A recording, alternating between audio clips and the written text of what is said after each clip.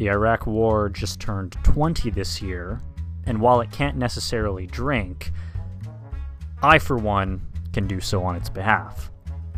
It says here that I have one article remaining. Join our newsletter for free access to our reporting. So I'm on The Intercept's website right now for this week's article, and as much as I don't necessarily support unnecessary paywalls, though advocate for supporting journalism, whether that be through monetary or any kind of social sharing, it doesn't necessarily bring this in a positive light if, in order to get the information from the computer screen to my noggin, I have to give up my personal email. Join our newsletter for free access to our reporting. Quote, "This is not a paywall and joining is free. Interested in your privacy options? Learn about different ways to access this site by visiting our email privacy page." Now, while not sponsored, I can safely say that Brave has definitely been great at doing this for me. So I'll pass. Okay.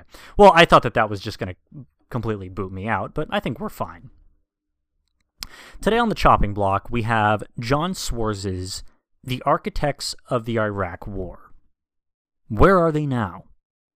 Again, this is from The Intercept. And in case you were wondering, they're doing great. Thanks for asking. Here we have a photo of U.S. Secretary of Defense Donald Rumsfeld, President George W. Bush, and Vice President Dick Cheney at the Pentagon in Arlington, Virginia on December 15, 2006. The U.S. and its allies invaded Iraq 20 years ago in Operation Iraqi Freedom.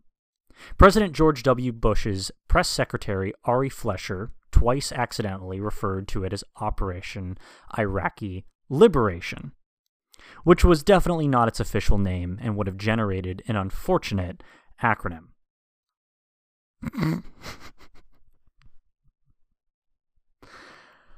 Right away, I can tell this is going to be a good article.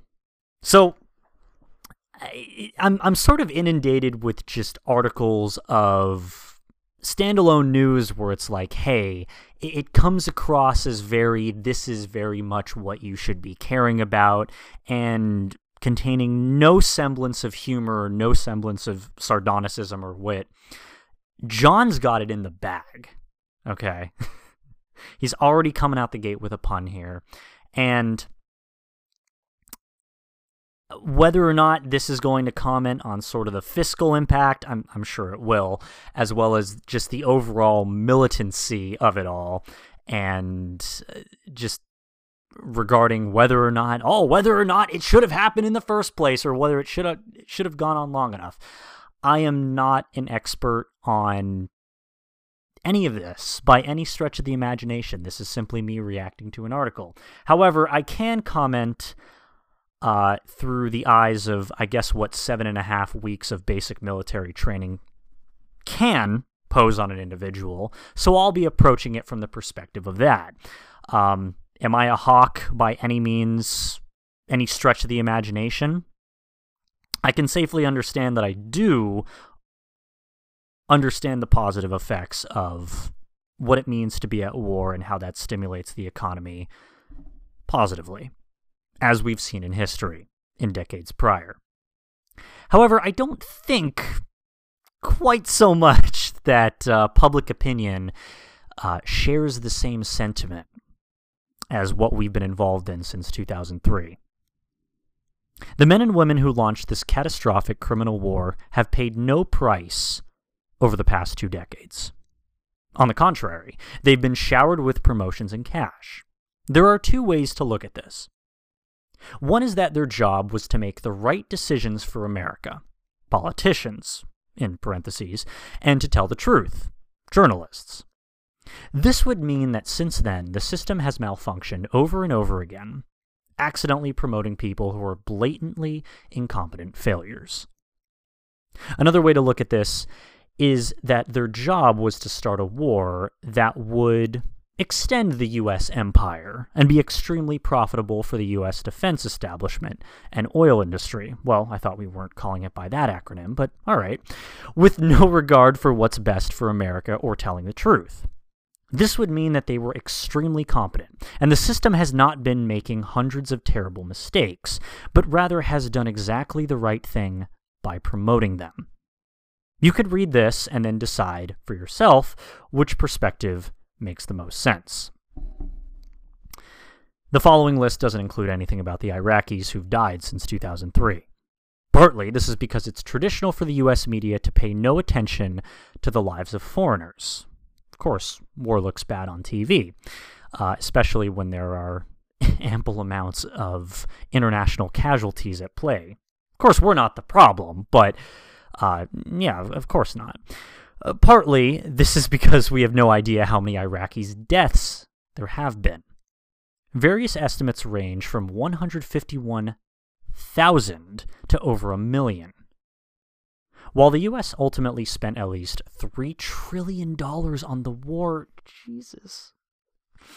And it's funny, too, because at least $3 trillion, which is taken directly from the article, that exact line of text, it's a hyperlink, meaning you can click on it. And if you do click on it, it links you to another article entitled The True Cost of the Iraq War, $3 Trillion and Beyond, by Harvard Kennedy School. Linda Bilmes? I'm definitely butchering that. Daniel Patrick Moynihan, Senior Lecturer in Public Policy. And I'll just read this abstract here, as I believe it'll give some good background onto what we are currently reading. Not to entirely tangent, but writing in these pages in early 2008, we put the total cost of the United States of the Iraq War at $3 trillion.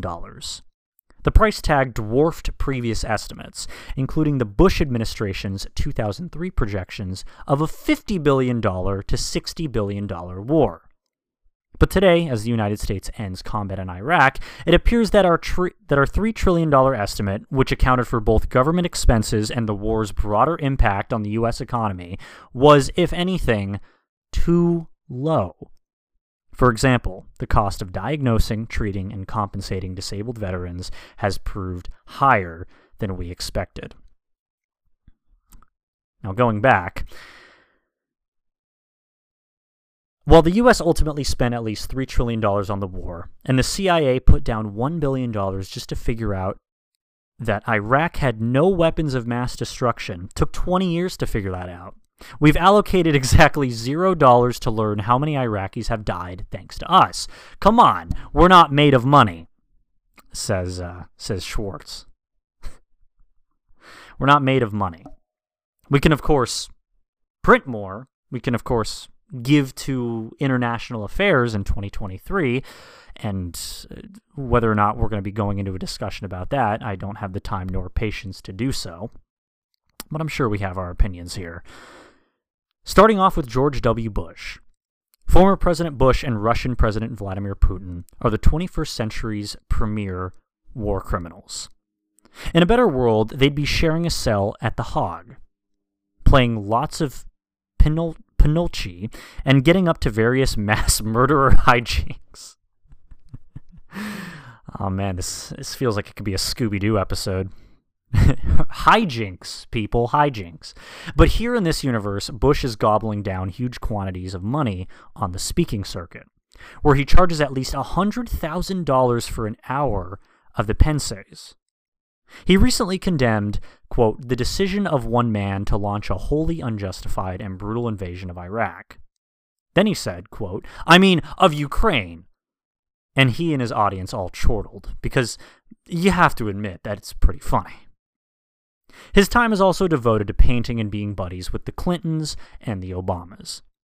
In particular, am I reading this right? Did I just slip into a coma?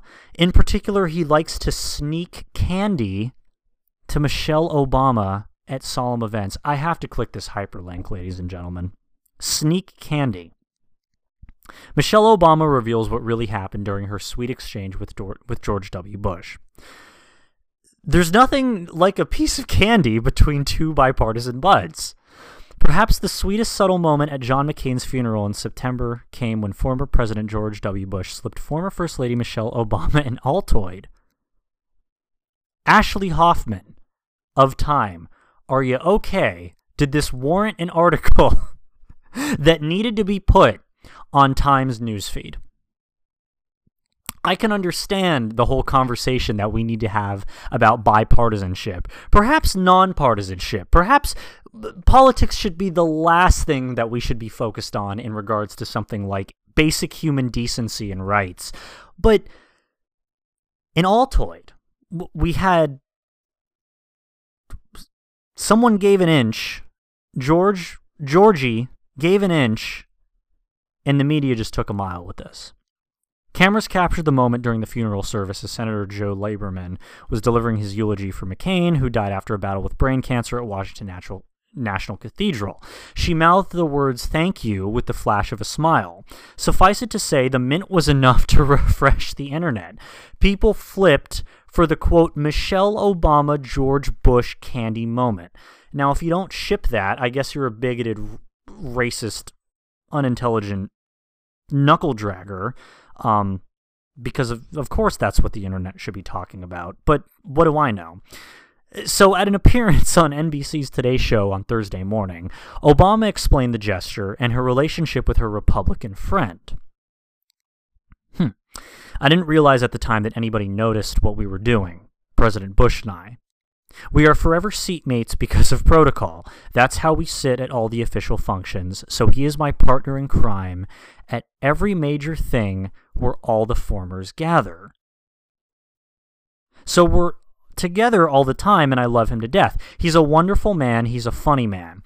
I vividly remember your husband, Michelle, distinctively trying to undo his administration to some stretch of the imagination. And while you kind of do expect a sort of cordialness in politics, because I do believe that bipartisanship should very well be utilized. I mean, I can understand a nation divided is just a nation that doesn't get anything done by any stretch of the imagination.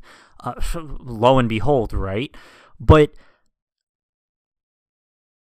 and maybe it's just a matter of, because the term is over, there's no hard feelings. Is that what this is?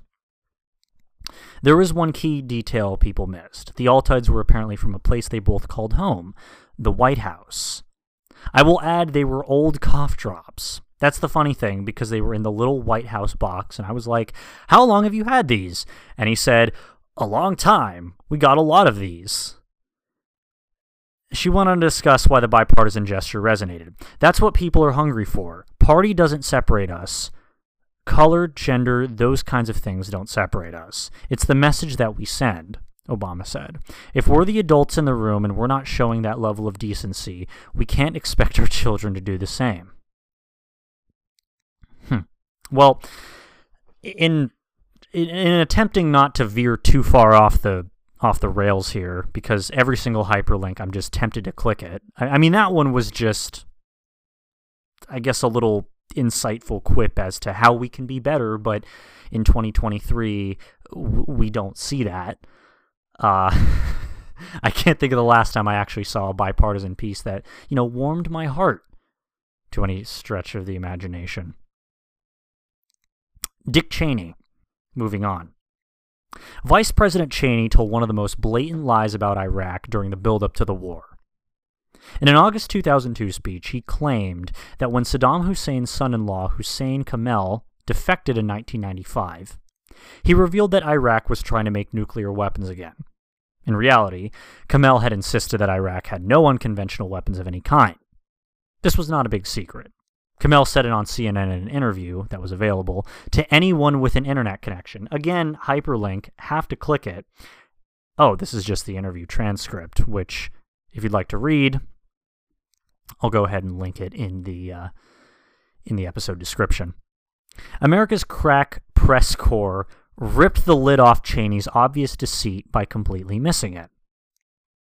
And since leaving office, Cheney has spent his time fishing. Boomer alert.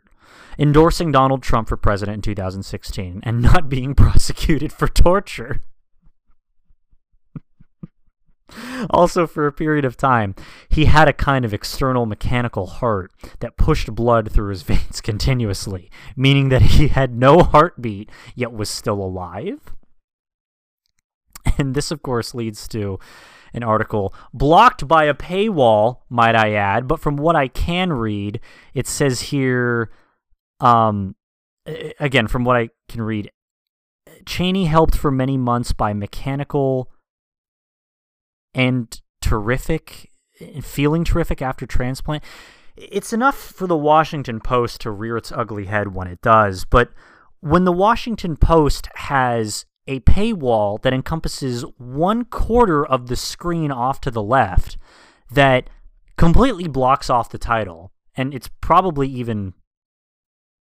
It's probably wrong in what I'm saying here because I can only read so much of it. I guess I could read the URL. Here we go. Cheney helped for many months by a mechanical heart is a terrific transplant.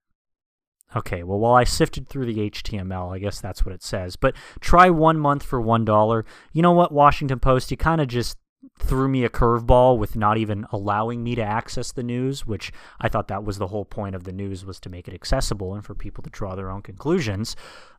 How wrong was I? I'm, of course, just exaggerating. Yet he was still alive. Donald Rumsfeld. On the afternoon of 9/11, as the Pentagon was still on fire, Secretary of Defense Rumsfeld was eagerly asking whether the U.S. could now attack Iraq.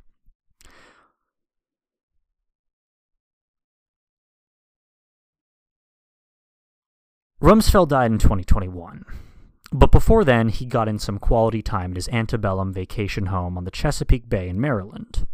The nickname of Rumsfeld's estate was Mount Misery, and as the New York Times reported, it had once been owned by a man named Edward Covey, who was, quote, notorious for breaking unruly slaves for other farmers. Oh boy. One subjected to this treatment was a 16-year-old Frederick Douglass. Frederick Douglass. Oh, small world. Who later wrote it made him, quote, wrecked, changed, and bewildered, goaded almost to madness. You have to admit there's a nice historical symmetry here, given Rumsfeld's own role in tormenting other humans. You can imagine Covey's ghost visiting Rumsfeld in the darkest night and telling him, hey, great job. We'll be moving on to Colin Powell here. Actually, we're going down the whole laundry list of individuals who, I guess, were involved in some capacity, and whether or not the author has a particular bone to pick or is just humorously regaling the tale of a 20-year-old absolute money pit, if you want to look at it financially. I can at least appreciate the wit. He's doing better than I am, and it's only episode 2. Colin Powell. One neat thing about Secretary of State Powell's 2003 presentation at the United Nations was that Powell absolutely knew he was lying. In the hyperlinked article titled Lie After Lie, What Colin Powell Knew About Iraq 15 Years Ago and What He Told the UN. Famed Washington Post columnist Mary McRory responded to Powell's deluge of deception by proclaiming, quote, he persuaded me, and I was as tough as France to convince. The cumulative effect was stunning. McRory apparently did not know the most basic fact about Powell, which was that he was an extremely proficient liar who'd risen to the top by lying about the My Lai massacre in Vietnam and then lying about the Iran-Contra scandal. Powell also died in 2021, but before that, he spent his post-political life being rich. I mean, isn't that what every pension seeker seeks for? Being rich? No, we're just trying to make it day by day. Every now and then, people would ask him about his UN appearance, and he would tell them he had been horribly misled by individuals he never identified. Next up, we have John Bolton. Undersecretary of State Bolton played a central role in the Bush administration's WMD lies by pushing out Jose Bustani, the head of the Organization for the Prohibition of Chemical Weapons, or OPCW. Bustani had committed a supreme crime, planning to conduct inspections to determine if Iraq had chemical weapons, and Bolton's concern was that the OPCW would discover that, surprise, surprise, Iraq did not. In a particularly nice touch, Bolton threatened Bustani's children. Bolton was rewarded for this by being named a national security advisor by Trump. Oh, man. God, this is just taking, going on LinkedIn and lying on your job application to a whole new degree of just, what in God's name, Like, what the hell? What levels can you stoop to at this point? He did experience some distress, however. Trump wasn't completely sure who he was and sometimes would refer to him as Mike Bolton. Condoleezza Rice. National Security Advisor Rice explained in January 2003 why the U.S. had to invade Iraq if there was any uncertainty. Quote, "We don't want the smoking gun to be a mushroom cloud." The prestigious Hoover Institution at Stanford University considered her career and decided this was exactly who they wanted as their director. Why? Because of her commitment to the institution's core mission of safeguarding peace, prosperity, and freedom. Hundreds of thousands of dead Iraqis were not available for comment on this commitment. It's days like these where I read specific articles, and all in all, it obviously, yes, it helps to not judge a book by its cover. In the same vein, it helps to not look at an article title, immediately gravitate towards who published it, and performed a snap judgment opinion on to whether or not you're going to assert your biases as you read it.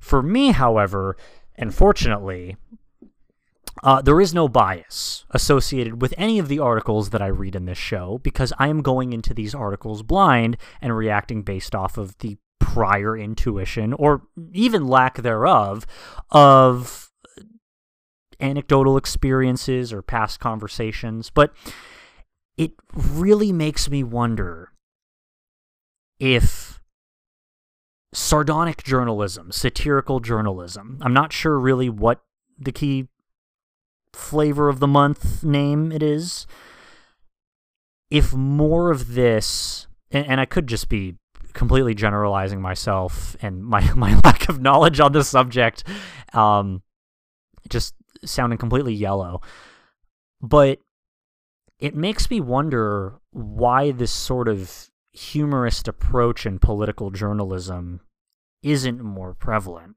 I'm not saying that journalism doesn't need to take itself seriously. I do believe that there is a time and place, but Schwartz is making me laugh ad nauseum with these one-liners, man. It's brutal. It is absolutely brutal, and I love it.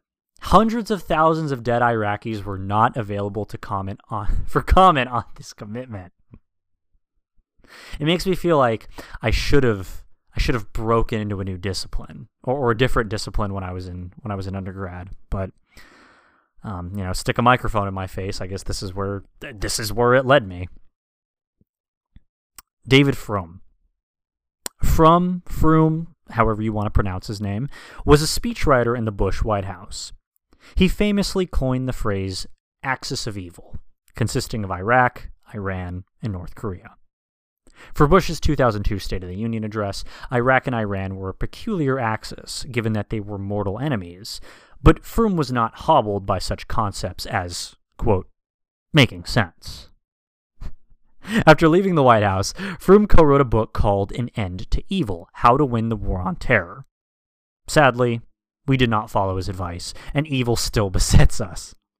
In An End to Evil, Frum reported that, quote, there is overwhelming evidence that Saddam had extensive chemical and biological weapons programs.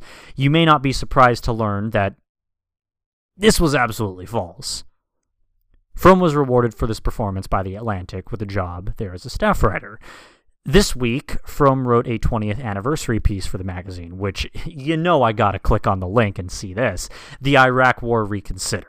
The U.S.-led invasion was a grave and costly error, but 20 years on, another assessment is possible. Of course, I'm not going to go into this because, lo and behold, never miss a story, start your free trial. Uncompromising quality. Yeah, I would say so. I'd say that a paywall is definitely uncompromising. And quality, I would comment on that, except for the fact that I'm only seeing 1/18 of the overall article. Enduring impact? You mean the impact fiscally that you're suggesting that I get my wallet out? Your support ensures a bright future for independent journalism.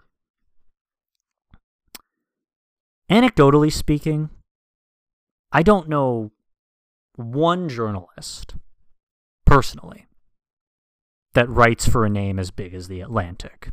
Okay? So, I'm questioning the tenacity of what you constitute as independent. And, of course, I'm not that ignorant to only just attest independent journalism to some podunk newspaper in the middle of, say, Santa Clarita. But I'm going to have to pass, Atlantic. I'm going to have to pass. I hope you got all of that. I hope you got the gist of it from that title alone, because that's essentially all I'm allowed to read. This week, Fromm wrote a 20th anniversary piece for the magazine, which led off with the revelation that Iraq possessed, quote, an arsenal of chemical warfare shells and warheads. You might wonder, given that Bush and Cheney were totally vindicated by this arsenal, why they never mentioned it. Are they just super modest? This is exactly the kind of question asking that will destroy your career in the prestige media. Next up, we have David Brooks. Journalist Brooks contributed an article to the Weekly Standard just after the start of the war called The Collapse of Dream Palaces. You absolutely must read it. It's one of the most bonkers things to ever appear in the English language. Well, you got my attention. You know what I'm going to do. David Brooks, The Collapse of the Dream Palaces, relatively long, but I will go ahead and read the first paragraph just to sort of get some background here. George Orwell was a genuinely modest man, but he knew he had a talent for facing unpleasant facts. That doesn't seem at first glance like much of a gift, but when one looks around the world, one quickly sees how rare it is. Most people nurture the facts that confirm their worldview and ignore or marginalize the ones that don't, unable to achieve enough emotional detachment from their own political passions to see the world as it really is. Now that the war in Iraq is over, we'll find out how many more people around the world are capable of facing unpleasant facts. Oh boy, do we ever know that, considering what's going on since 2020, but that's only going back 3 years. For the events of recent months confirm that millions of human beings are living in dream palaces, to use Fawad Ajami's phrase. They are living with versions of reality that simply do not comport with the way things are. They circulate and recirculate conspiracy theories, myths, and allegations with little regard for whether or not these fantasies are true, and the events of the past month have exposed them as the falsehoods they are. But conspiracy theories are fun to read by the by the yahoos who submit in their local OAN tabloids. I mean, come on. If you want to have a veritable bell chart of IQ, you can go ahead and plot that for yourself, you know. But yeah, no, I often think to myself that, you know, conspiracy theories, while not rooted necessarily in any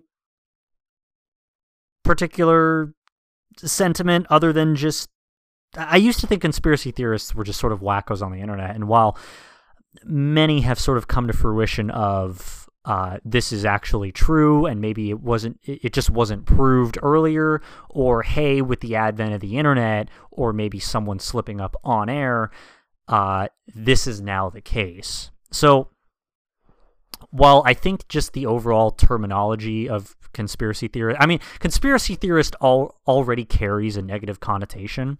I think if there was another term to just utilize that would be a non-biased, hey, here's what I found label, I mean, then again, I'm probably just asking too much of people to just be like, hey, look, new information. Oh, no. That's wrong. Conspiracy theory, you know? I guess I'm just asking for people to be less reactionary, but oh, that's... it'll be a cold day in hell. It'll be a cold day in hell. Its core argument is that opponents of the Iraq War had been, quote, unable to achieve enough emotional detachment from their own political passions to see the world as it really is, and their fantasy world was about to meet cold, hard reality. North Korean propagandists would have rejected it as too embarrassing. The New York Times saw the quality of this work and soon afterward hired Brooks as a regular columnist. Now we have 3 more individuals. First and foremost, we have Jeffrey Goldberg. Goldberg, then a staff writer at The New Yorker, is one of the most influential proponents of the invasion of Iraq outside of the government. His work was entered into the Congressional Record, if you can believe that, during the debate on the authorization to use military force in fall 2002. In The New Yorker, Goldberg wrote that, quote, there is no disagreement that Iraq, if unchecked, will have nuclear weapons soon. And of course, everyone knew it already, had, quote, stocks of biological and chemical weapons. In October of 2002, Goldberg argued, quote, the administration is planning today to launch what many people would undoubtedly call a short-sighted and inexcusable act of aggression. In 5 years, however, I believe that the coming invasion of Iraq will be remembered as an act of profound morality. You may recall that in 2007, October, came and went without a lot of celebration of this profound morality. Jeffrey Goldberg is now the editor-in-chief of The Atlantic. Man, I never thought that this would just... It reminds me of those 90s movies where, you know, they won the football game, right? And then it pans to like a black and white still image where it's like, such and such did this in the movie, and then, oh, Jeffrey Goldberg went on to be the editor-in-chief of The Atlantic. He is currently serving his position favorably to some, and then it just says off to the bottom, to some. Oh boy, Judith Miller. Miller wrote or co-wrote many of the hilariously credulous New York Times articles, warning readers of the terrifying threat of Iraq's weapons of mass destruction. Perhaps the funniest piece of her oeuvre was published soon after the invasion, headlined, quote, illicit arms kept till eve of war, an Iraqi scientist is said to assert. It wasn't based on Miller ever talking to the scientist. However, Miller reported, while this reporter could not interview the scientist, she was permitted to see him from a distance. This is always how the best journalism has always been done, watching from a distance. She soon went on TV to declare this was, quote, more than a smoking gun. What they found is a silver bullet. Interestingly, Miller is one of the only people on this list to ever suffer any career damage over Iraq. She resigned / was fired in 2005, and of course, I'm going to click.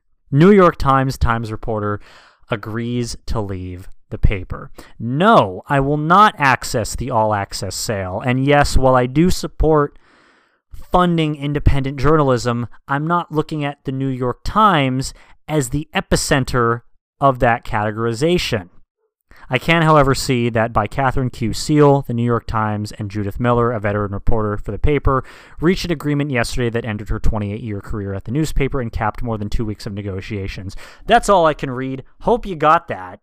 Hope you're not poor. Granted, it is only $1 a week, but given that this is only episode 2 and the sponsorships haven't necessarily been rolling in, we're going to have to just kind of make do with what we have here. So to return, it had more to do with her entanglement in the prosecution of Scooter Libby than her cataclysmic WMD work. Don't feel bad for her, though, however. She went on to work for Fox and is currently a member of the Council on Foreign Relations. The CFR, you see, is devoted to helping Americans, quote, better understand the world and the foreign policy choices facing the United States. Now, when you say devoted, it's funny. It really is. Because devoted, another hyperlink, links you to the Council on Foreign Relations about CFR. The Council on Foreign Relations is an independent, nonpartisan membership organization, think tank, and publisher dedicated to being a resource for its members, government officials, business executives, journalists, educators, and students, civic and religious leaders, yada, yada, yada. Will go down the jury duty list, and okay, great. I'm under the impression that this is partisan as all hell, and I'll quit while I'm ahead. And last but not least, everybody, Biden was a Democratic senator from Delaware. Joe Biden, this is the last individual, in the run-up to the war and chair of the Senate's Foreign Relations Committee. He ran hearings, making the case for the invasion, and became one of the most significant Democratic voices supporting it. Biden remains prominent in American politics.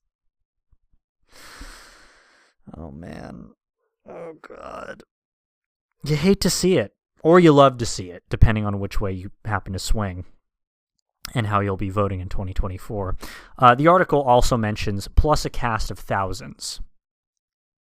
This article has to stop here because otherwise it would become an unbelievably depressing 800-page book. The reality is that most of the DC foreign policy blob signed up to push the Iraq war, and for the most part, they're all still there. Several big steps up the career ladder just blobbing away. Voltaire said that humanity invented hell, there we go, to dissuade people from doing wrong when they noticed there didn't seem to be any consequences for it here on Earth. On this bleak anniversary, you can certainly understand where he was coming from. I would stop here. I really would. But The Intercept is once again trying to sell me on a dream. And I just have to read it. Wait! Before you go on about your day. I love that. It's like some words were boldened and underlined, so like the oh, the composition's just all messed up. So wait, before you go on about your day, ask yourself, how likely is it that the story you just read would have been produced by a different news outlet if The Intercept hadn't done it? Okay. So you're saying that most major news stations, say, favoring the war, probably wouldn't have produced something to this effect? Yeah, that's a fair argument. I mean, I can understand anti-war sentiments, and the media outlets that voice and echo those opinions would probably pick this up. But, of course, I could be wrong. Consider what the world of media would look like without The Intercept. Here we go. Who would hold party elites accountable to the values they proclaim to have? How many covert wars, miscarriages of justice, and dystopian technologies would remain hidden if our reports weren't on the beat? Holy shit, this is like Jim Jones speaking into the microphone. It's either you're my friend or bring out the Kool-Aid. The Intercept will save us, everyone. Okay, we've shot the congressman. We're all safe. The kind of reporting we do is essential to democracy, but it's not easy, cheap, or profitable. The Intercept is an independent nonprofit news outlet. We don't have ads, so we depend on our members to help us hold the powerful to account. Joining is simple and doesn't need to cost a lot. You can become a sustaining member for as little as $3 or $5 a month. That's all it takes to support the journalism you rely on. See, $3 or $5 a month. The lowest rank here is $5. And while you can safely make the assumption that this is probably something you should undoubtedly spend on as opposed to Starbucks every day, as conservatives would chortle, there's not even like a, hey, I have $1 to my name and I found this story very engaging, so this is why I want to support. I mean, one time, your choices are $15, $25, $50, or $100, $5, $8, $10, and $15 if you go the monthly route. And as of now, here I am. I'd be a piece of garbage if I didn't donate, right? Well, the thing is, I may be a piece of garbage, but if I'm not on this list, I guess you could say that I did all right.